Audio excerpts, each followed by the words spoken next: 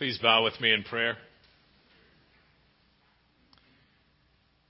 Lord, take my lips and speak through them. Take our minds and think through them. Take our hearts and set them on fire with love for your Son, Jesus Christ, in whose name we pray. Amen. Please be seated.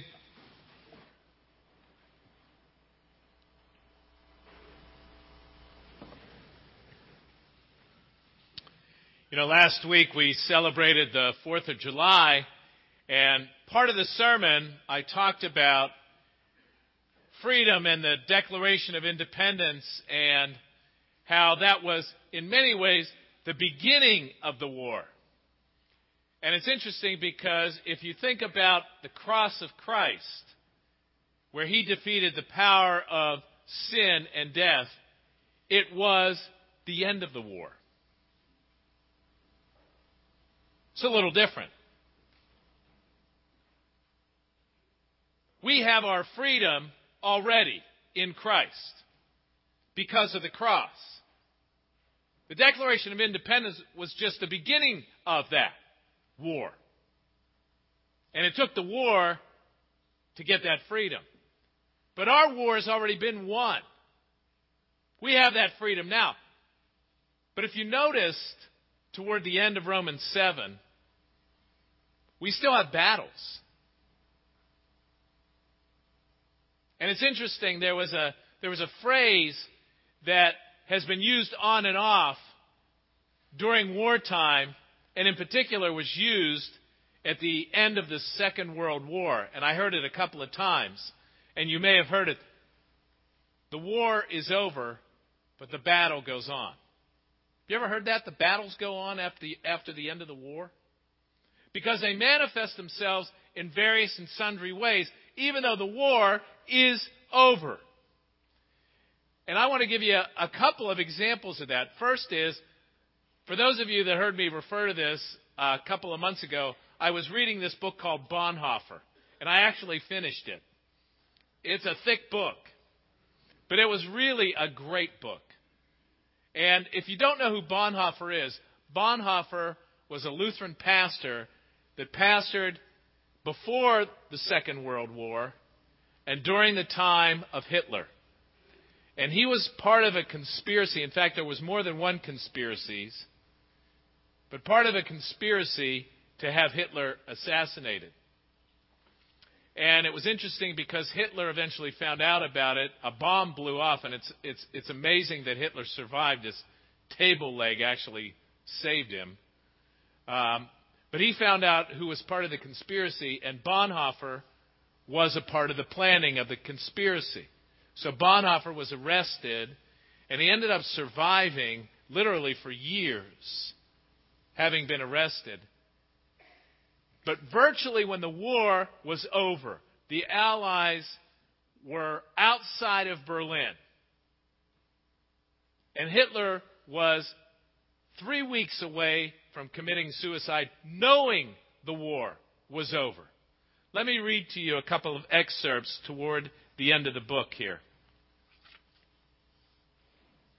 Bonhoeffer's sentence of death was almost certainly by decree of Hitler himself, as were the death sentences of Oster and Donjany. Even Hitler must have known that all was lost for him and for Germany, and that killing others made no particular sense. But he was every atom a petty man. He was accustomed to diverting exceedingly precious resources of time, personnel, and gasoline for the purposes of his own revenge. 2 weeks later, on April 23rd, the Allies marched into Flossenburg. That's where Bonhoeffer was killed. In another week, Hitler committed suicide, and the war was over. So 3 weeks before Hitler committed suicide, Bonhoeffer was executed. So the war was virtually over. Hitler knew it. But the battles went on.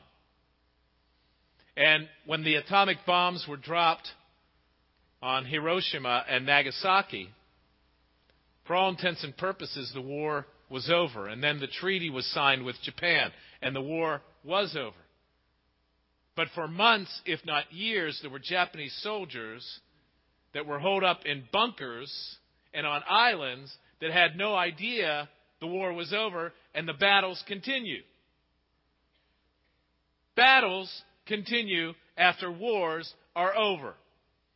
And that's really what Paul is saying in Romans chapter 7. The war is over. Jesus won the war. But battles go on spiritually for us. And so we have this tongue twister in Romans chapter 7. In fact, I love to read it. It's even hard to read fast. You have to actually read it semi-slow. Let me read it to you. For we know that the law is spiritual, but I am of the flesh, sold into slavery under sin. I do not understand my own actions, for I do not do what I want to do, but I do the very thing I hate. Now, if I do what I do not want, I agree that the law is good. But in fact, it is no longer I that do it, but sin that dwells within me. For I know that nothing good dwells within me, that is, in my flesh.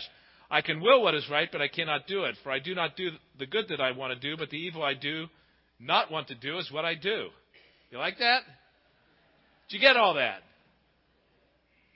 Repeat it. No.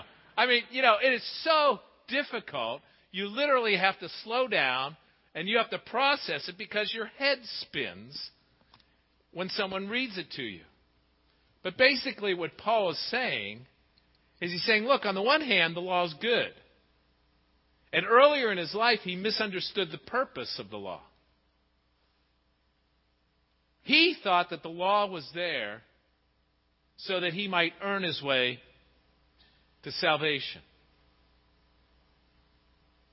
And that's not really, as he discovered, the purpose of the law. In fact, if you look at what he writes in Romans 1 through 4 earlier in this book, and if you read what he writes in 2 Corinthians 11 and 12, and in particular Philippians chapter 3, he basically says that all these things that I thought I was doing in order to earn salvation are worthless. Because the victory was won by Christ on the cross. It's all about mercy and grace. It's not about me earning my way. But the law is good. And this battle that I have is this battle with my flesh. And it's a spiritual battle that goes on because of the world, the flesh, and the devil. And I continue to face these temptations and these trials.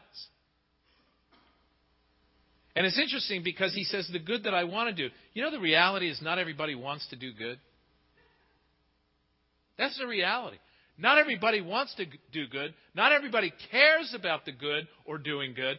And frankly, not even every Christian wants to do good.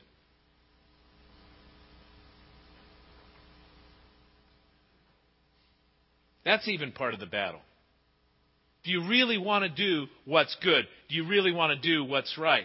Let me throw one out there that's for example that might catch you off guard. You know, one of the good things to do as a Christian is to forgive. In fact, we're supposed to forgive. Forgive us our trespasses as we forgive those who trespass against us. Jesus tells a couple parables about forgiveness. Not every Christian wants to forgive. Did you ever notice that?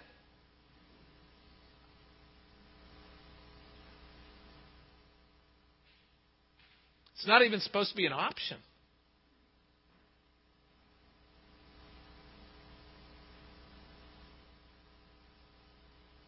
See, we don't always do the good that we're supposed to do. We don't even always want to do the good we're supposed to do. But Paul's saying, look, I want to do the good.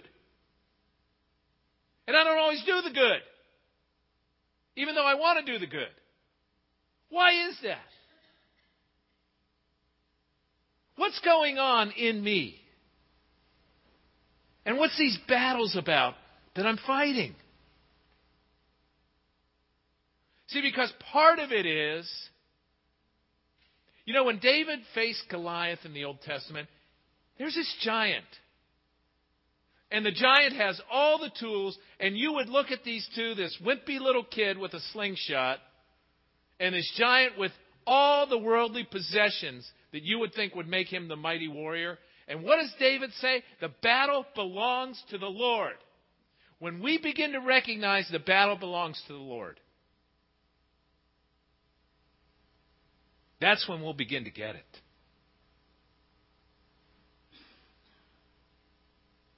That's the first step. Instead of us trying to fight it of our own will.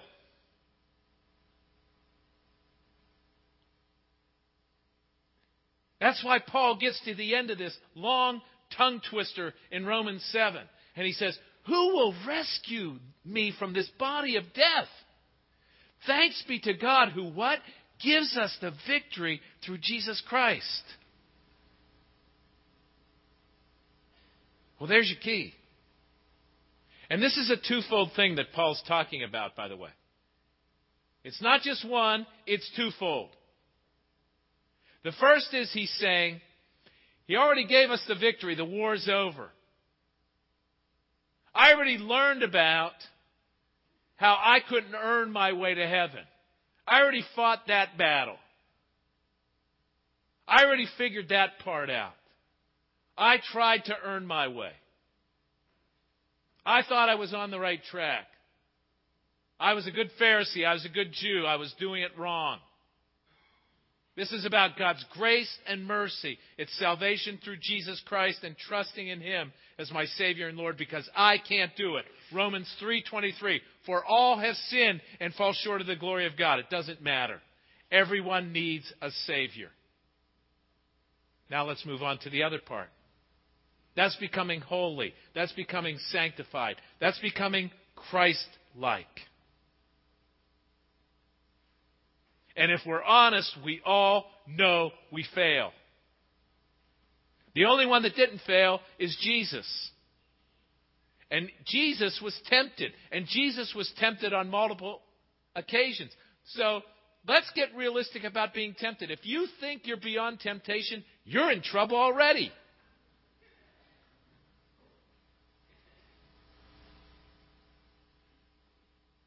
No one is beyond temptation.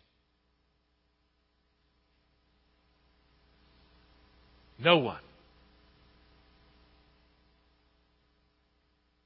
Everyone is tempted.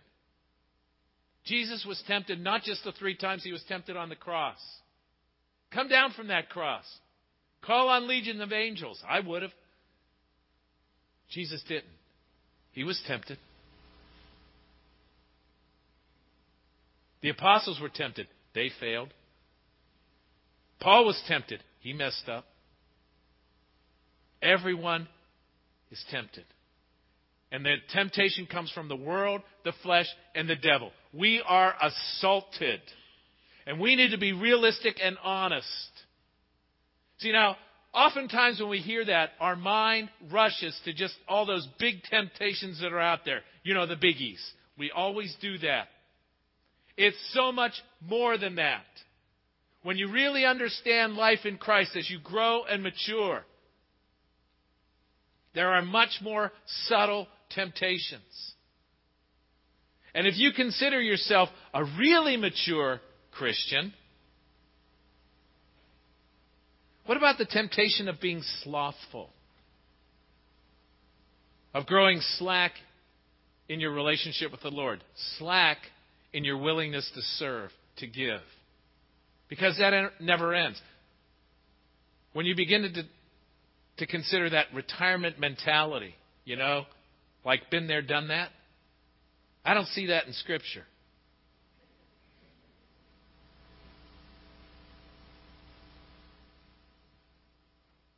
Or as I already said, forgiveness. That's one that Christians aren't always really good at. And you know, if you don't forgive, you know what it leads to? Gossip, slander, rage. I've been the benefit of all those.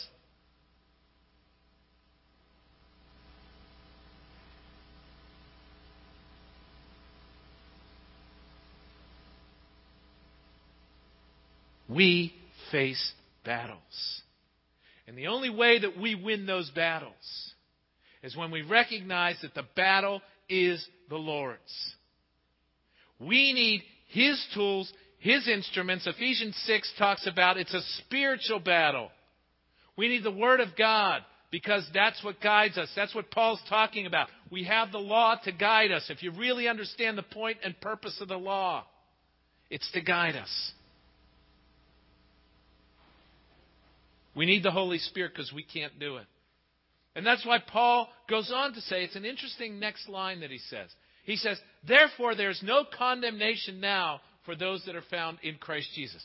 Whoa, didn't we just talk about that, Paul, we struggle. We don't even do the good that we want to do. Well, then he says, Jesus gives us the victory.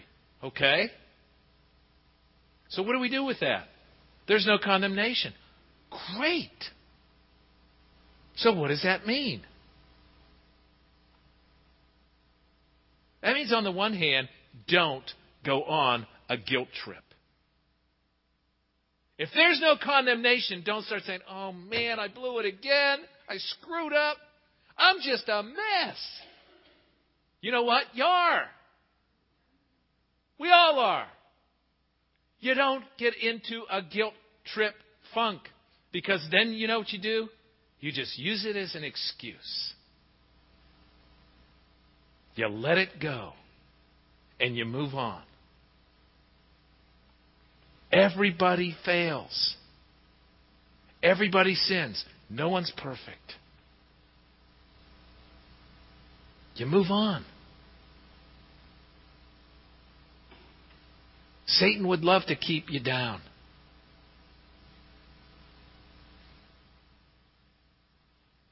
But on the other hand, you don't rationalize and say, well, I guess I'm just going to keep messing up in this area. Well, I guess this is my area to sin. I'll just keep doing it. That goes back to Romans 6 that we talked about last week. We just keep on sinning so that grace abounds. There we go. No problem. That's not the deal either.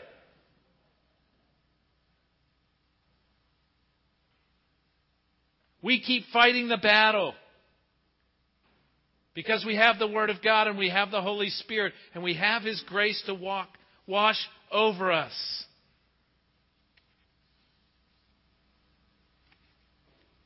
And then the battles just get more complicated and more challenging because Satan has a way and the world gets more challenging. And relationships sometimes get more complicated. You keep fighting the battle.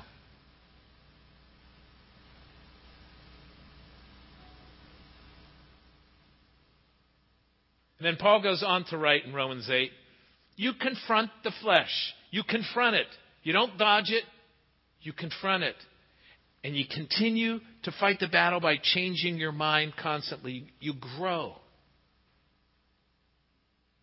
The mind also involves the will, that you have to willfully make a decision that you're not going to live in the flesh, that you're not going to fall to temptation, that you're going to grow in the knowledge and love of the Lord, that you're going to stay in His Word. It's a constant changing of your mind. Romans 12, as he goes on to write, be transformed by the renewal of your mind. Your mind needs to be renewed constantly. It's so easy to fall into the trap of the world, to the lure of the world, or Satan, or your own flesh. Be transformed by the renewal of your mind. Keep that mind functioning and growing in the Lord. Allow the Holy Spirit to renew you day by day. It's why He died for you.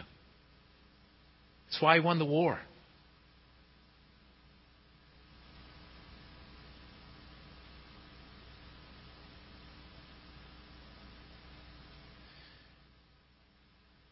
I want to go to the gospel reading just for a second. Sometimes when you fight those battles, you get tired. When you fight battles all the time, you get tired. Do you ever get tired? I get tired sometimes. I'm getting ready to go on a mission trip to Tanzania this week. I'll tell you a little bit about that in a second. Going with the Vanderslice family. Steve's going to pray for us during the announcements because we need it. But it got me thinking over past mission trips, because I do that sometimes. I get a little nostalgic. And one of the mission trips I took about 20 years ago was to the Dominican Republic. And one of the things I did down there with Scott Pallon was we broke up sidewalk. Was that the Dominican or was that Honduras? What's that, Dominican? That was about 20 years ago, right? We were younger. You almost got heat exhaustion. You remember that? I remember we were exhausted. We were breaking sidewalk up with sledgehammers so that they could put in a new sidewalk. And I remember what I wanted to do at the end of that day was go back to the hotel, get a cold one, get in the air conditioning, and lay down on the bed. Right? I was exhausted. I wasn't used to that kind of work. I have a desk job. I do yard work a little bit.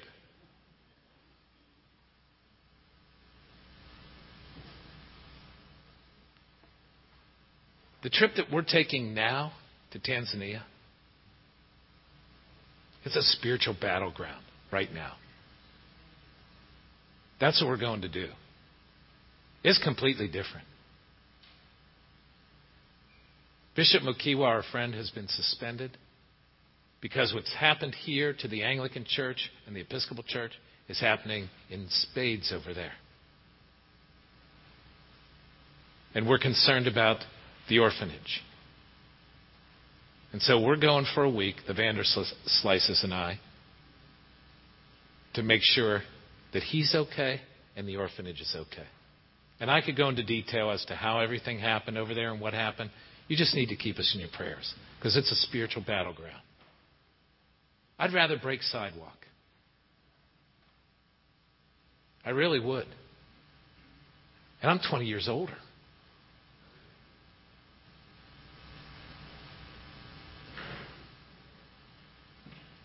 It's a different world. When I was ordained over 30 years ago, the church was different.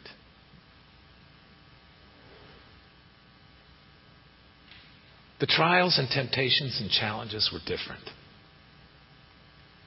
Our world's gotten more complicated. The church has gotten more complicated. I had a 1-year-old, one child.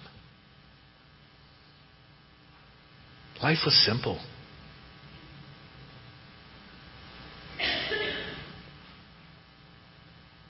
They eventually became teenagers. Life got more complicated.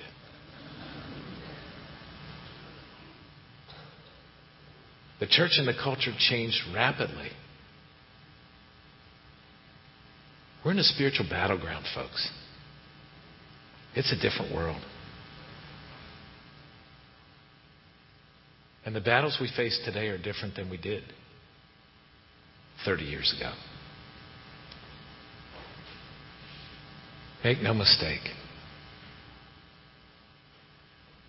The battles I face myself as an older adult are different.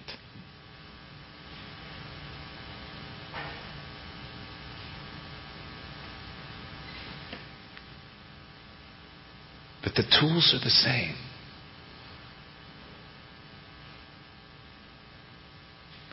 Day by day, a daily inventory of myself. What am I facing? My temptations, my trials, my challenges. Being filled with the Holy Spirit, being before His Word and before His presence.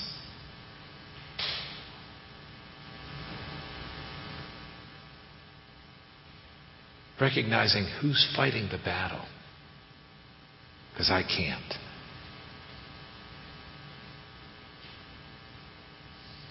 Going into situations I have no idea what I'm doing, but I know He's calling me.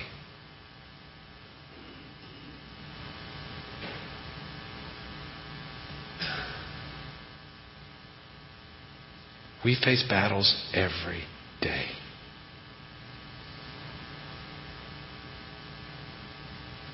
But the war's over. He's won the victory. He gives us every tool we need.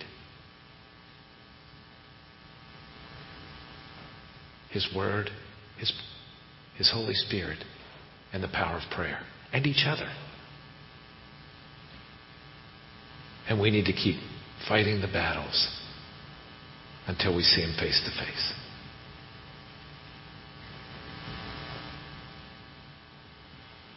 Let's pray.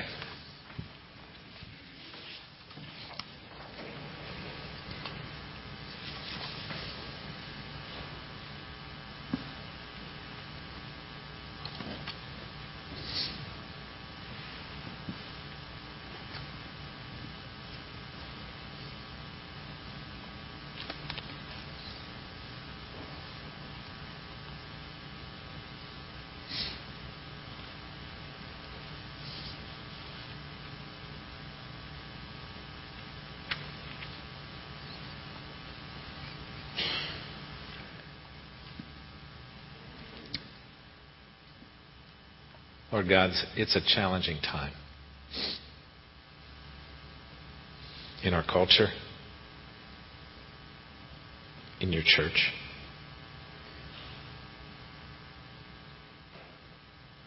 And we all face our individual battles, our struggles, our pain, our sin, our failures.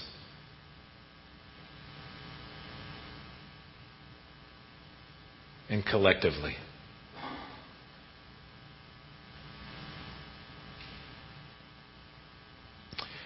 Lord, we pray that we might be mindful of the temptations and trials, that daily we might come to you, confessing, that daily we might come to you before your word, having our mind renewed, that day by day we might come to you prayerfully, being filled with your Holy Spirit, being equipped for the battles, and that we together as your church might stand side by side, holding each other up, encouraging each other. For the war is over, but the battles go on. Help us daily to confront the world, the flesh, and the devil, equipped by your Holy Spirit, encouraged by your church, until we see you face to face, Lord. And we pray this in Jesus' name. Amen.